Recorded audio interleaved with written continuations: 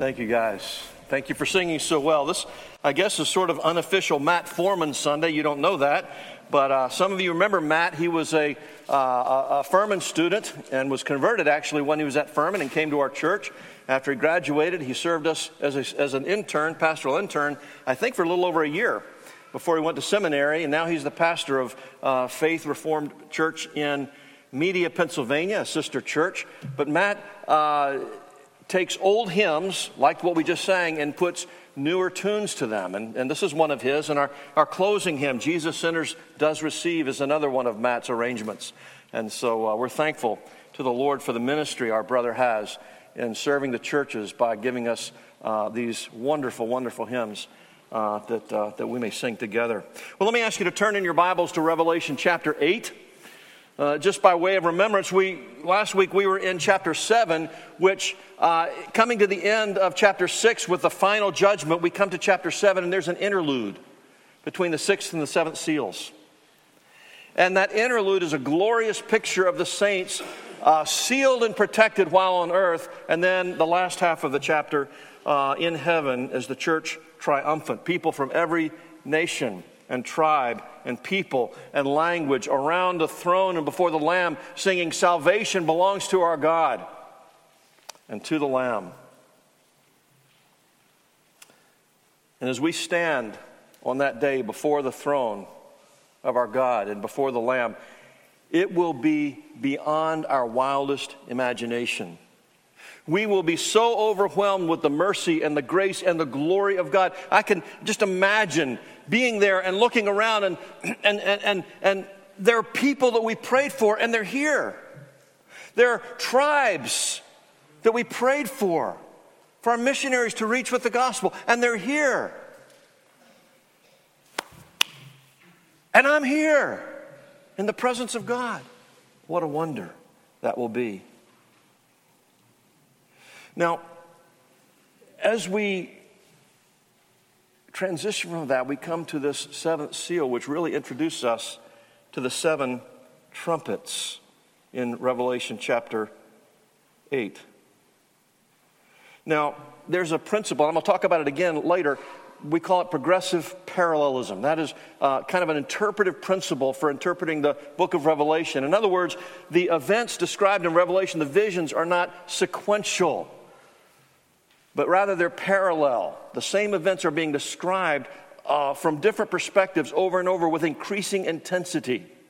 So it's not like the seven seals happen, and when they're done, the seven bowls happen, or trumpets happen, and when they're done, the seven trumpets happen. No, the sixth seal is the final judgment. But then we go back and we look at the trumpets and then the bowls.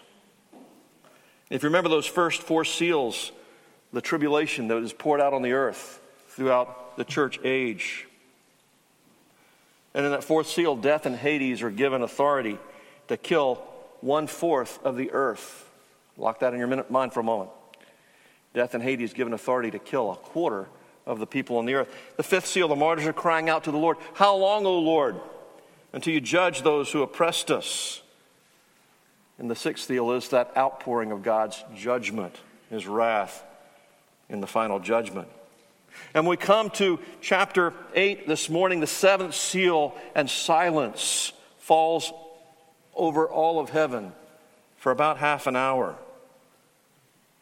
And the following verses introduce us then to the trumpets, which really go back to the first four seals, the temporal judgments described, but with greater intensity. Not a new series of judgments, but a fuller explanation, a more intense unfolding, as it were, of God's providence on the earth. The calamities of God's judgment are described here in greater detail. If you remember, in that fourth seal, 1/4 of the earth was killed. Here, the trumpets tell us 1/3 of the earth is destroyed. See, it's a greater proportion. It's becoming more intense in its consequences. One of the commentators, Vern Poythress, observes this. He said the seven seals began with the announcement of riders commissioned to bring calamities. And the seven trumpets, by contrast, contain vivid descriptions of those calamities themselves. So that's what we'll be looking at this morning, the first 4 of the trumpets. But going forward, we'll see also the 7 bowls of the wrath of God, which all 7 really are the final outpouring of the judgment of God on the wicked. It's a further unfolding of that 6th seal, which is a final judgment. So this morning, we're in chapter 8, where we see the 7th seal, which leads us or introduces us to the 7 trumpets. And this chapter, these trumpets are a warning to those who are outside of Jesus Christ, those who dwell upon the earth, we read in this chapter. And it's interesting, these 7 trumpets are really reminiscent of the 7 trumpets that Israel, the 7 priests of Israel, blew around the city of Jericho before the walls collapsed and Jericho was utterly destroyed. That prefigures the judgment of God, which is described here and further in the book of Revelation. But before we look at these trumpets and this judgment, there's a portrayal here of a glorious spiritual reality. So let's look first of all at the preparation for the trumpets. Verse 1, when the Lamb opened the 7th seal, there was silence in heaven for about half an hour.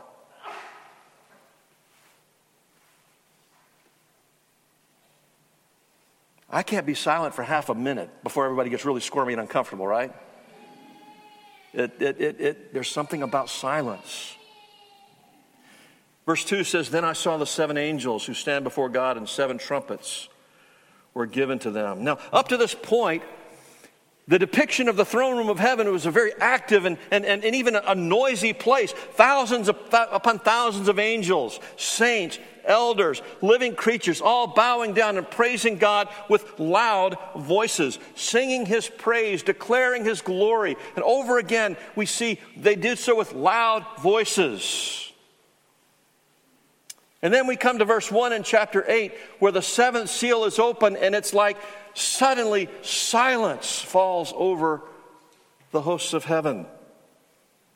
This incredible awe and silence envelops the entire population of heaven. I don't know if you've ever been to the Tomb of the Unknown Soldier in Washington, D.C., but you have this crowd of people watching these soldiers march back and forth. It's one at a time until they, hand over pass the shift to the next guy. But the crowd stands in utter silence. But it's silence in respect for the dead. Here, the silence is in awe of the living God. And you could hear a pin drop if such were to happen. Why the silence? Well, there's a lot of theories. Some say they're contemplating the judgments, and it just grips the heart of every being in heaven with wonder and awe. Certainly the glory of God. But there's an amazement, there's a hushed wonder in the presence of God for about a half hour, which I find to be very curious. Again, we don't believe that Revelation is presenting us a sequential chronology. So to say, well, when does that half hour take place? Well, it's hard to say because it also says they never stop saying, holy, holy, holy is the Lord God of hosts, the whole earth is full of His glory. So there was a point, you see, if we take it all literally and try to create a chronological sequence, we will run into trouble. But there's an awe and a wonder. And these vivid descriptions are intended to spark our imagination. So think about John standing viewing this vision of this great multitude that no one could count around the throne, the 4 living beasts, the 24 elders, tens of thousands of angels. They've been singing and declaring the praises of God with loud voices. And suddenly, as if in an instant, absolute silence falls over the entire heavenly host. And the glory of God radiates around the throne.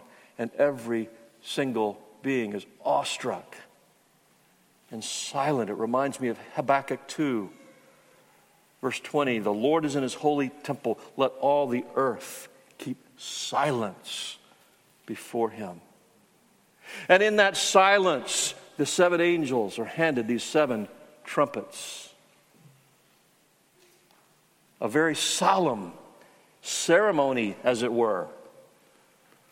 And that silence is not broken until verse 5, where it says, peals of thunder and rumblings and flashes of lightning and an earthquake were hurled down upon the earth. And we'll see in a moment these 7 trumpets proclaiming the judgment upon the wicked. But before the 7 angels blow those 7 trumpets, something very important happens. Another angel comes forward with a golden censer. That's a metal bowl. This golden censer, which is used for burning incense to the Lord. And that picture we have here is a picture of the prayers of the saints ascending up to the throne of God. Look at verses 3 and following. Another angel came and stood at the altar with a golden censer. And he was given much incense to offer with the prayers of all the saints on the golden altar before the throne. And the smoke of the incense with the prayers of the saints rose before God from the hand of the angel. Then the angel took the censer and filled it with fire from the altar and threw it on the earth. And there were peals of thunder, rumblings, and flashes of lightning, and an earthquake. Now, from Romans chapter 8, what do we know about what happens to our prayers? Does anybody feel like my prayers are all powerful? My prayers are just man, when I pray, I know heaven and earth is moved. No, none of us feels that, right? We all feel grossly inadequate when we pray. In Romans 8:26, it says, likewise, the Spirit helps us in our weakness, for we don't know what to pray for. We don't know what to pray for as we ought, but the Spirit himself intercedes for us with groanings too deep for words. Sometimes those groanings are because our sorrow and our grief or our affliction is so heavy we can barely speak. But in any case, we never really know exactly how to pray. And we sort of stumble and fumble before the throne of grace, but the Spirit helps our weakness and makes our prayers effectual. But later in the chapter, Romans 8:34, the apostle is asking, who is to condemn?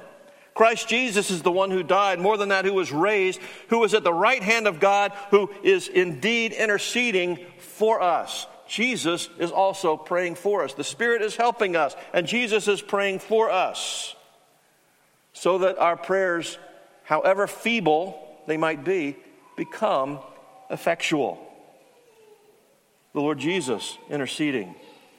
And if you're a Christian, that's a glorious truth.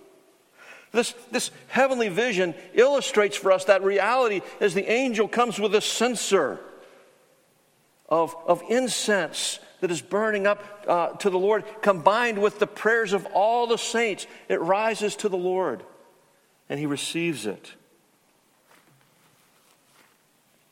He blesses his people through these prayers, through this intercession. Now, the Westminster Confession, or Catechism rather, asks this question: what is prayer? I love this answer. Prayer is an offering up of our desires unto God for things agreeable to his will, in the name of Christ, with confession of our sins and thankful acknowledgement for his mercies.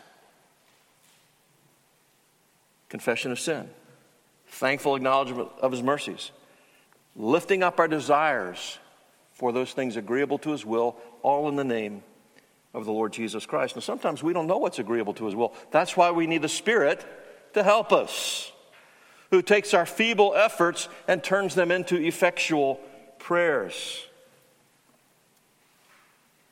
And verse 5 indicates that God uses even our prayers to carry out his purposes on earth. Look again at verse 5. The angel took the censer and filled it with fire. The censer that was the combination of prayers and incense going up to the Lord. And he fills it with fire from the altar. And he threw it on the earth. And there were peals of thunder, rumblings, flashes of lightning, and an earthquake. Not only does God use our prayers to advance his kingdom when we say, your kingdom come, your will be done on earth as it is in heaven. God uses our prayers even to judge the wicked. Remember the fifth seal, where the saints are crying out, how long, O Lord, before you judge and avenge our blood on those who dwell on the earth? This intercession, and combined with our prayers and the incense, all together accomplish the purposes of God even those purposes of judging his enemies. And these peals of thunder and this rumbling, this earthquake is a foreshadowing of what's further unpacked in the first 4 trumpets. And what we might call natural disasters begin to rain down upon the earth. So let's look at the first 4 trumpets that are described here in the rest of chapter 8. Now, verse 2 tells us there are 7 trumpets, right? The first 4 are described here, and they focus on God's destruction of the earth, the environment, as it were. The last 3 focus on God's destruction poured out upon the wicked. And again, it's not a new stage in the unfolding of God's purpose. It's that progressive parallelism that we talked about a moment ago, a more intense recounting of that judgment that has already been referred to. And there seems to be certainly an intensification of these calamities as we get nearer and nearer to the return of the Lord Jesus. But we don't know when that's going to be. But we're not talking about a distinct period. Those who are of a dispensationalist interpretation would say there's this 7-year tribulation, and this is pointing to that 7-year period of intense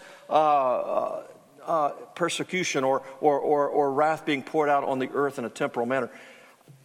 I don't believe that's what this is teaching at all.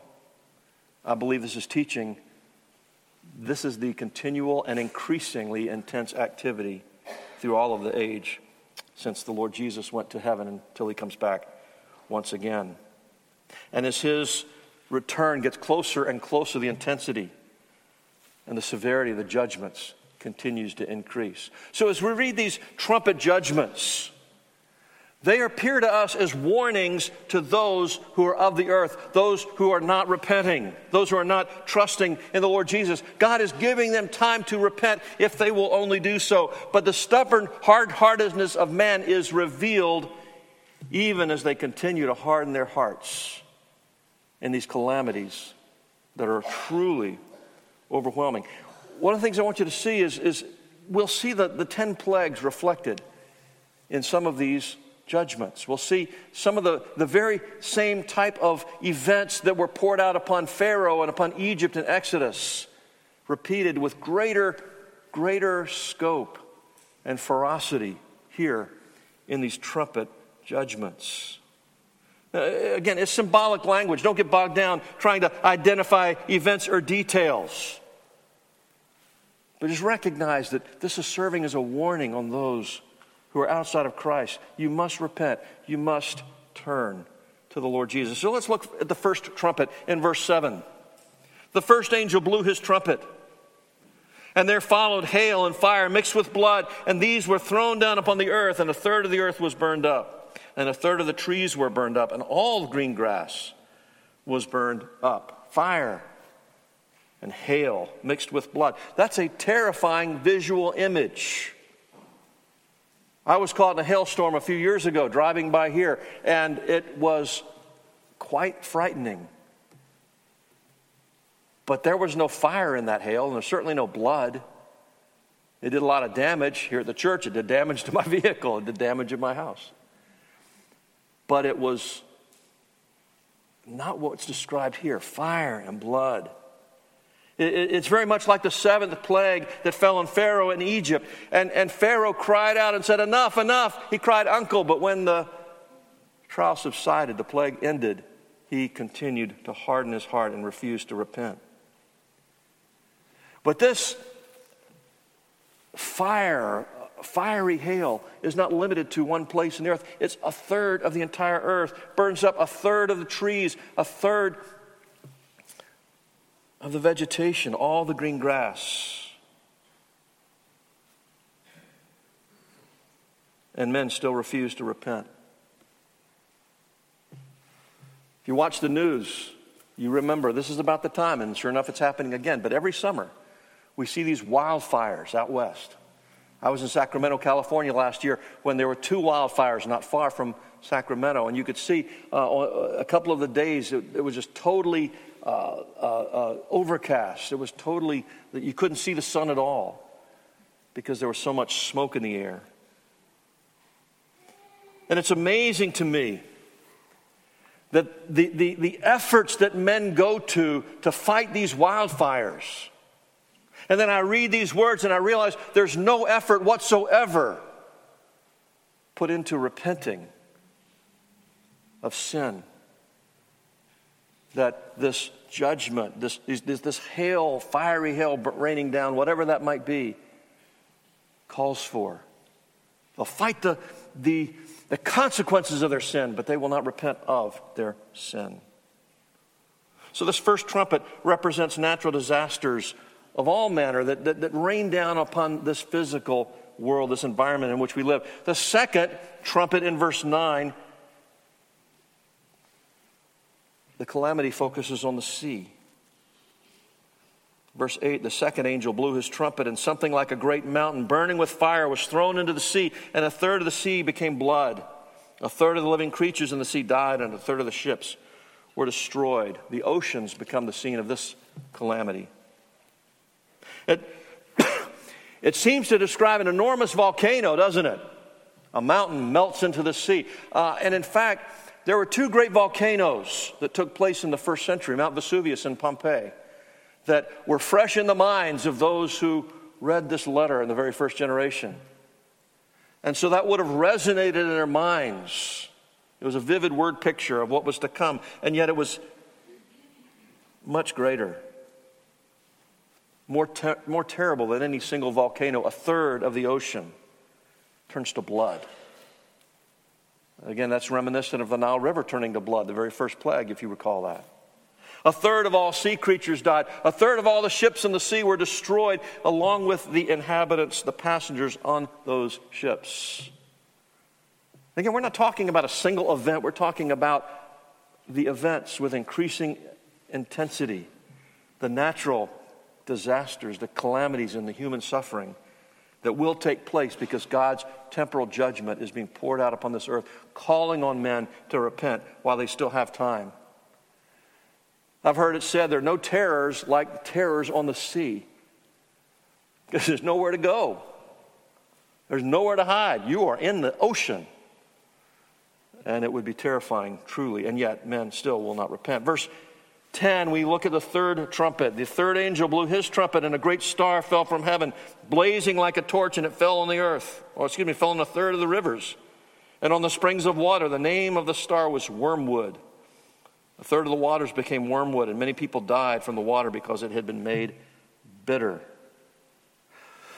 So here we have not only the salt water, the seas, but now the fresh water, the rivers and the lakes are soured by this great star falling from heaven. A third of all fresh water supplies are spoiled. They're fouled and poisoned, and many, many people die of this catastrophe.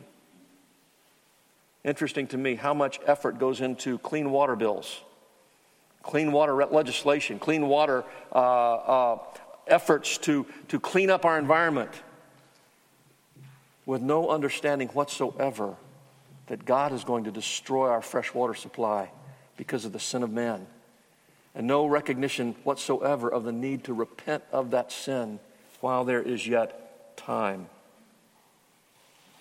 There's some who read this and they say, well, this is talking about acid rain. Look what acid rain does to the water supply.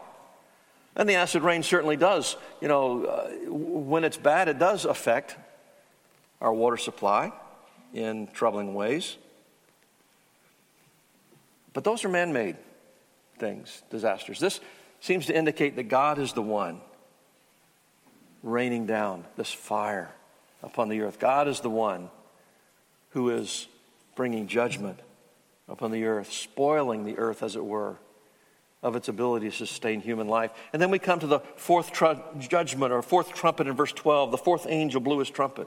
And a third of the sun was struck, and a third of the moon, and a third of the stars, so that a third of their light might be darkened, and a third of the day might be kept from shining, and likewise a third of the night. The lights in the heavens are struck. The sun, the moon, the day and the night are dimmed by 1/3.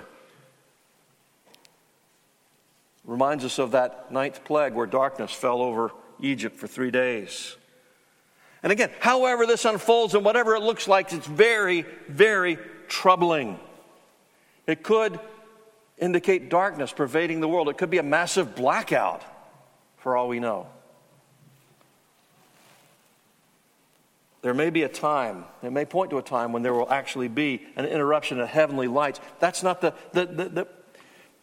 point here is not trying to figure out when will this happen and what will it look like, but rather to recognize the terror when the judgment of God falls, but realize it's a temporal judgment for this time being, and there is yet time. Dennis Johnson in his commentary says this: the purpose of portraying these judgments as the descent of burning objects from the sky is not to equate them with missiles or meteors or atomic fallout or acid rain or volcanic ash. Rather, it is to stress that the destruction that decimates the physical world through warfare, other human evils, or natural disasters, which we might call, if you're an insurance agent, acts of God, is ultimately the outworking of God's sovereign purpose, defending his people and warning his enemies. And these four trumpets point to the complete disruption of life on this earth. Turn with me to Romans chapter 8. Romans chapter 8.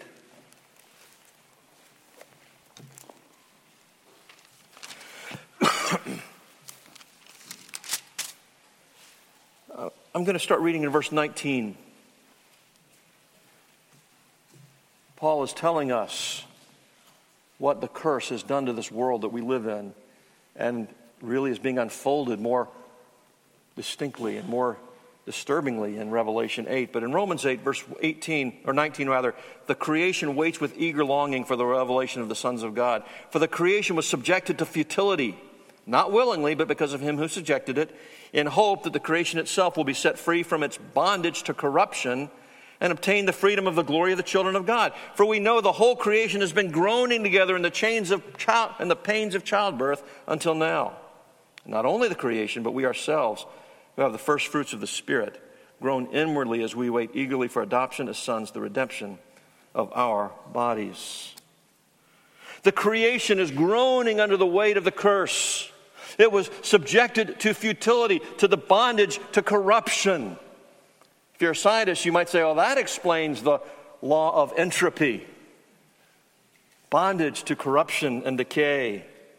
But this corruption will be increasingly destructive up until the final judgment of the Lord. It's interesting, we hear in our day all around us these dire warnings about climate change. The clock is ticking, and we are going to reach the point of no return if we don't take drastic action to reduce our pollution. We must fill in the blank. Now, I believe it's foolish, I believe it's wrong for us to trash the planet as if we were not called to be good stewards of it. I believe responsible stewardship of this world is important. But the reality is the climate is changing from anything we could see. But it's always been changing. Going to ice ages and heating times and back and forth, and it's always in flux. But the greater issue is not whether the cause of the climate changing is man-made pollution or not. That's not really the issue. If we eliminated all the carbon emissions from the entire earth and we stewarded the planet with perfect responsibility, guess what? It would do absolutely nothing to withhold the trumpet judgments being described in Revelation chapter 8. They are coming, and there's nothing we can do to stop it. All we can do is repent of our sins that we not be destroyed by it. And we have men in this world who fervently and feverishly deny the Creator who made them. And they're eagerly trying to preserve this present world with no concept, no idea that the very Creator who made this world and made them is the one raining down destruction upon this present world, even as we speak. And there's no concept that one day this world is going to be done away with. The old earth, the present earth will be destroyed and give way to a new heavens and a new earth. So the question of the hour is not how do we save the planet? You can't. Now, we should be responsible, obviously, good stewards of this world in which God has called us to live. But we can't ultimately save the planet from the judgment of God. We can't do it. It's foolish to try. in that sense. The question of the hour is, when will the wicked forsake his ways? When will the kings of this earth kiss the Son, lest he be angry with them? When will the unrighteous give up their foolish fantasies and their hollow pleasures? God sends warning after warning and opportunity after opportunity, and those who are the dwellers of the earth continue to harden their hearts in their unbelief.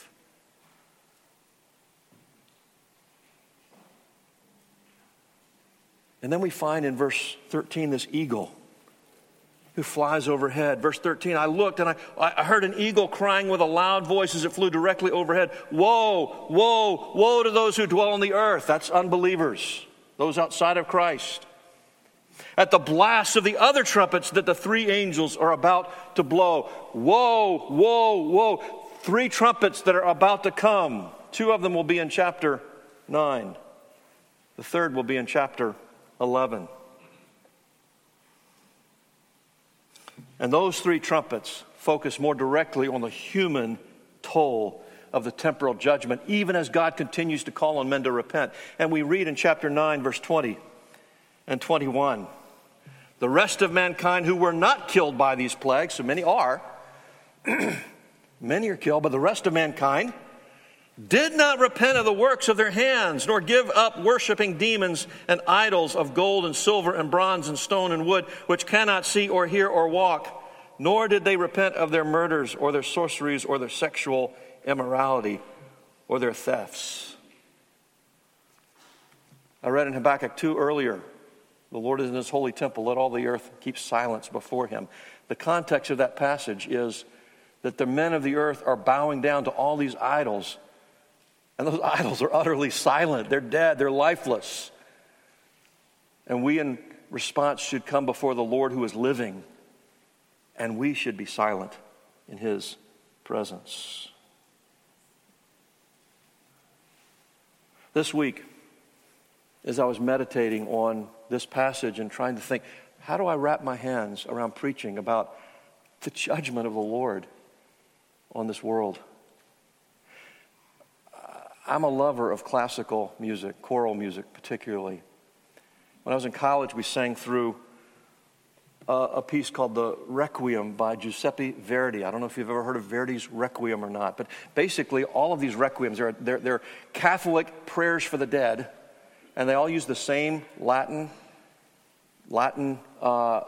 prayers. Some of them include the final movement that Verdi includes, some don't. But I was haunted as I thought through this, and I listened to it several times. Of course, you have to read the words in English to know exactly what they're saying, but there's this desperate cry, and it's just this pleading cry, and when you find out, what are they actually saying? They're saying, deliver me, O Lord, from eternal death on that awful day when the heavens and the earth shall be moved, when you will come to judge the world by fire. I tremble and I fear the judgment and the wrath to come. When the heavens and the earth shall be moved, the day of wrath, that day of calamity and misery, a great and bitter day indeed. Deliver me, O Lord, from eternal death on that awful day. Deliver me. I sat at my desk listening to this and just wept. Because there are people singing these words all over the world. And they're doing all they can to save the planet. And they won't turn to the one refuge who can save them from the wrath of God to come. And so I just want to say to you, are you in Christ? Do you know Jesus is my Lord, my Savior? My citizenship is in heaven with him. And while calamity will fall on the righteous and the unrighteous alike, in a temporal way, and some will be killed like the martyrs described in that 4th or 5th seal. Our souls are eternally safe. We need not fear those who can destroy the body but cannot touch the soul, because God alone can destroy both body and soul in hell. And if you're in Christ, that will not happen. And we can live with confidence. We can live with peace. We can live with joy. But the invitation is now. Because on that great and terrible day, and we don't know when it will be too late. And those who have refused opportunity after opportunity will cry out, as we read earlier in chapter 6, for the mountains and the rocks to fall on them and protect them from the wrath of the Lamb. There will be no refuge on that day. And so I urge you, even now, if you are not a Christian, Jesus says, come. He says, come. Don't delay. Don't wait. Don't put it off. Now, you may have noticed also in our bulletin, our order of worship this morning, that our service ends with communion. And I was wondering, how am I going to transition from a sermon about the terrors of God's wrath to the sweetness of the Lord's table, right? Well, here it is. Go back to Romans 8 once again. Romans 8 once again. I'm going to start reading in verse 18 this time and go just a bit further. Romans 8 verse 18, I consider the sufferings of this present time, and those sufferings, some cases caused by the very calamities we've just read about. Those sufferings are not worth comparing with the glory that's to be revealed to us. For the creation waits with eager longing for the revelation of the sons of God, not just terror upon the dwellers of the earth, but eagerness for what is in store for the children of God. The creation was subjected to futility, not willingly, but because of him who subjected it, in hope that the creation itself will be set free from the bondage to corruption and obtain the freedom of the glory of the children of God. That's what Jesus purchased for us on the cross. For we know the whole creation has been groaning together in the pains of childbirth until now. And not only creation, but we ourselves who have the first fruits of the Spirit groan inwardly as we wait eagerly for the adoption of sons, the redemption of our bodies. For in this hope we were saved. No hope that's seen is not hope. For who hopes for what he sees? But if we hope for it, what we do not see, we wait for it with patience. Dear friends, one of the things that Paul tells us when we come to the table and we share the bread and we share the cup together, we proclaim the death of our Lord Jesus until he comes. We anticipate the glorious deliverance that will be ours when the new heaven and the new earth are created, when Jesus makes all things new, when he wipes every tear from our eyes, and when he serves us at a heavenly banquet that surpasses anything we could ever imagine. So we look forward to the return of our Savior, not with fear, not with trembling, not with terror, as those who are dwellers of the earth, but rather with the hope of glory as the sons of the living God, redeemed by the blood of our Savior, the Lord Jesus Christ. In a moment, I'm going to ask the men who are going to serve to come forward, but I simply want to say this to you. If you're really a Christian, if you are trusting in Jesus Christ as your Lord and Savior, and if you're seeking to walk before him in obedience, and part of that obedience is faithful church membership, faithfully seeking to serve the Lord within the context of his church, having been baptized to profess your faith in Christ. Now, I realize if there are some who are Paedo-Baptists who believe that their baptism is biblical, and I'm not going to quibble about that. A Paedo-Baptist is certainly welcome to take communion with us. But seeking to be faithful to what the Lord teaches and walk in obedience.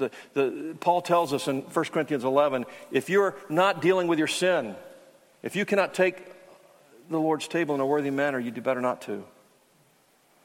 Now, the reality is every one of us has sins that we wrestle with, and every one of us comes to the table many times feeling defeated and discouraged and somewhat hopeless. And the purpose of the table is not stay away if you're weak, because every one of us is. The purpose of the table is here as a means of grace to remind those who are seeking to bask in God's grace, a reminder that grace is for you. A reminder that all who will may come. And that open invitation to the child of God to dine with Jesus, and in this day with his people. So I'd ask the men who are going to serve to please come forward.